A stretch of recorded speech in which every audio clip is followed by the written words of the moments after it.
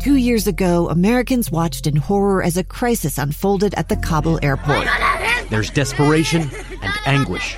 More than 80,000 Afghans have since arrived in America, but this story is still unfolding. I'm Andrea Martin. In my new podcast, Stranger Becomes Neighbor, we'll find out what happens to these new arrivals in our communities. Who would help our newest neighbors? Follow us at kslpodcast.com, Apple Podcasts, or anywhere else you listen. Good evening, 6 o'clock at KSL News Radio. I'm Jeff Kaplan. We're at 37 degrees. KSL's top story. Police in Farmington are still on the scene after a routine police stop escalated. Chief Eric Johnson says a car that didn't have plates didn't stop, and police felt threatened, though he didn't specify why they felt threatened. We had 5 Farmington police officers involved in the shooting. And so that's where we're at. None of the officers were injured. KSL News Radio's Peter Johnston reports from the scene. The only person injured was the driver of the BMW, who's been transported to a local hospital.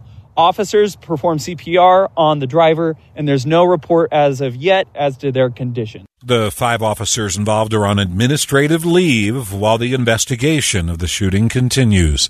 KSL News Time 6:01. We have received so much snow this year, Salt Lake City officials are worried the reservoirs might overflow.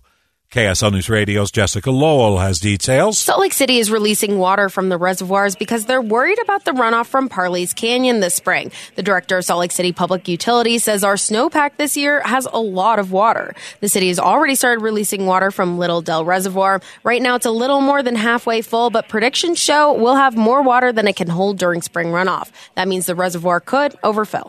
They already started to release some water, so if you're near Parley's Creek, you might see an increasing rush of water. A bill to create a Great Salt Lake Commissioner is headed to the governor's desk. The bill puts one person in charge of all the agencies working on issues related to the lake. The measure got some pushback from groups concerned about information that could be kept private by the new commissioner. Utah Avalanche Center is issuing a new warning about an obstacle that backcountry skiers should be looking out for. Director Mark Staples says tree wells can cause problems for skiers and hikers.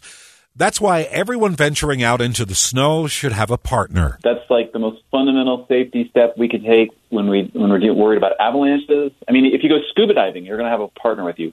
In regards to tree wells, you just want a partner who's there nearby, and if the small chance it happens, they're there to help you out, and you're fine. Staples says anyone going into the backcountry should always check the center's website before heading out.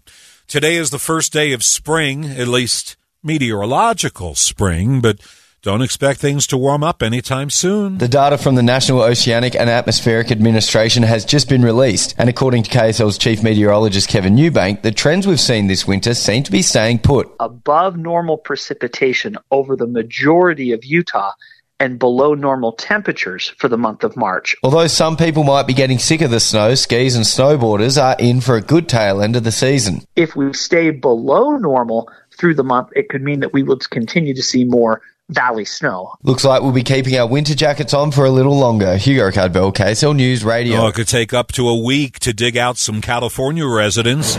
Maria Chaleos is live at the KSL National News Desk. Jeff, emergency crews in California scrambled today to get food and medicine to mountain communities stranded by back-to-back winter storms that have dumped so much snow, some residents can barely see out of their windows. We're facilitating a number of delivery convoys to try to get food into the local stores, and the same thing with our local gas stations. San Bernardino County Sheriff Shannon Dykes says around-the-clock plowing is underway, but it could take more than a week to reach some areas.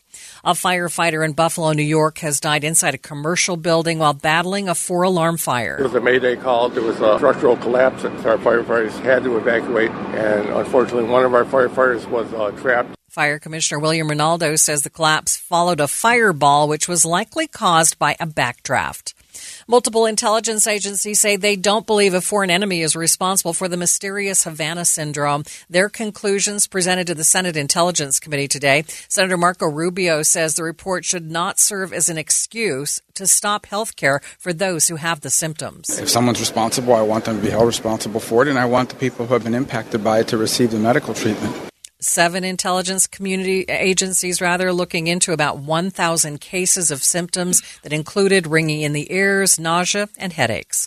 Live from the KSL National News Desk, I'm Maria Chaleos, KSL News Radio.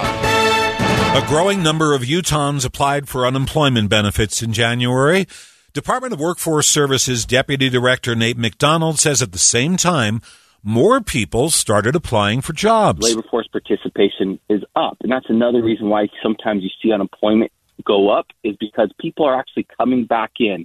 And it might be for good reasons and for bad reasons. But more people want to work again in Utah. State officials say there are a lot of pot scams making the rounds. Here's KSL News Radio's Becky Bruce. The con artists are trying to capitalize on Utah's medical cannabis program. The scam looks like a legit ad for starting up a business franchise, just like you'd see for a fast food chain, but for medical marijuana instead. The Utah Department of Agriculture and Food says only approved licensed pharmacies can dispense cannabis under the state's program. The department says the materials have been showing up in people's mailboxes. If you get one, throw it out. KSL News Time 6:06. A gun in the face. Then all of a sudden they all kind of lined up. They pointed their guns at me. And this is the point where I thought, I'm going to die today. Started 2 years of horror for an American in Venezuela. They said, you need to give us your phone and get ready because you're coming with us. I'm Becky Bruce, and I spent a year researching and piecing together Josh and Tammy Holt's story about their ordeal in a notorious prison. That's when everything started to turn bad. We had another pound on the door. Boom, boom, boom. And there was the police once again. You can binge all of the episodes of Hope in Darkness on KSLpodcasts.com or wherever you get your podcasts.